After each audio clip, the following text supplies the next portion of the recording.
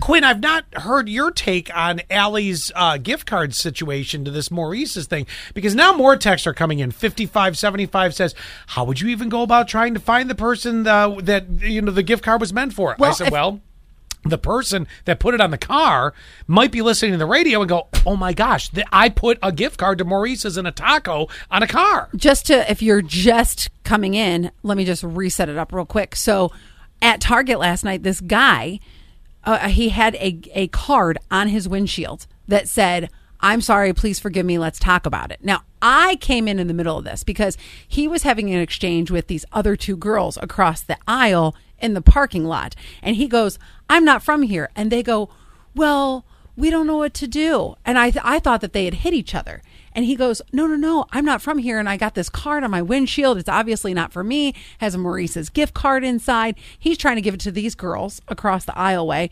And then they said to me, well, you take it. You're more fashionable. You take the card.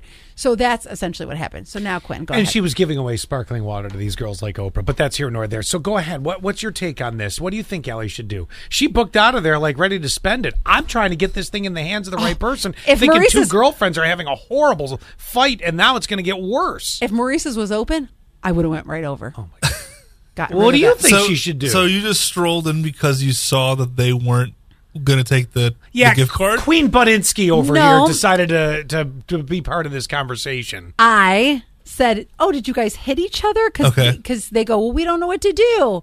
And he goes, I'm from out of town. So I thought they hit each other. So I was going to offer my advice, what advice I could give. You have to wrap your mind around this. You and we would have just kept right on walking and let those people deal with whatever. That's their problem. Not Queen Budinsky over here. She had to jump in there and be part of the conversation all of a sudden. Hence, she ends up getting this gift card. Did you know the gift card was up for grabs, air quotes?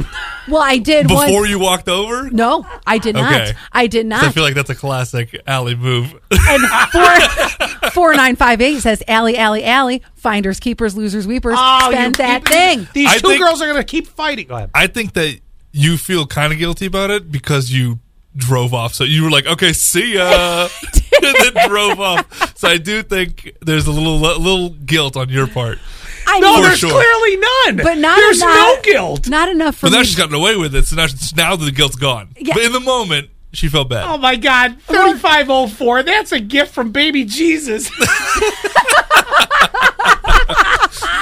Thank you, God. Thank you, God. I'm asking the moral question. You guys, this is all my good deeds that I've done in life. Oh, I can't even.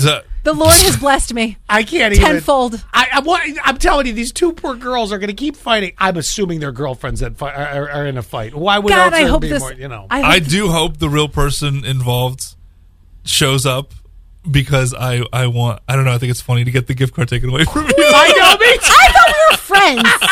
We are not friends now. We're fighting. Colleagues don't necessarily need to be friends. We just need to work together. What are you and I? Well, all right. Good point.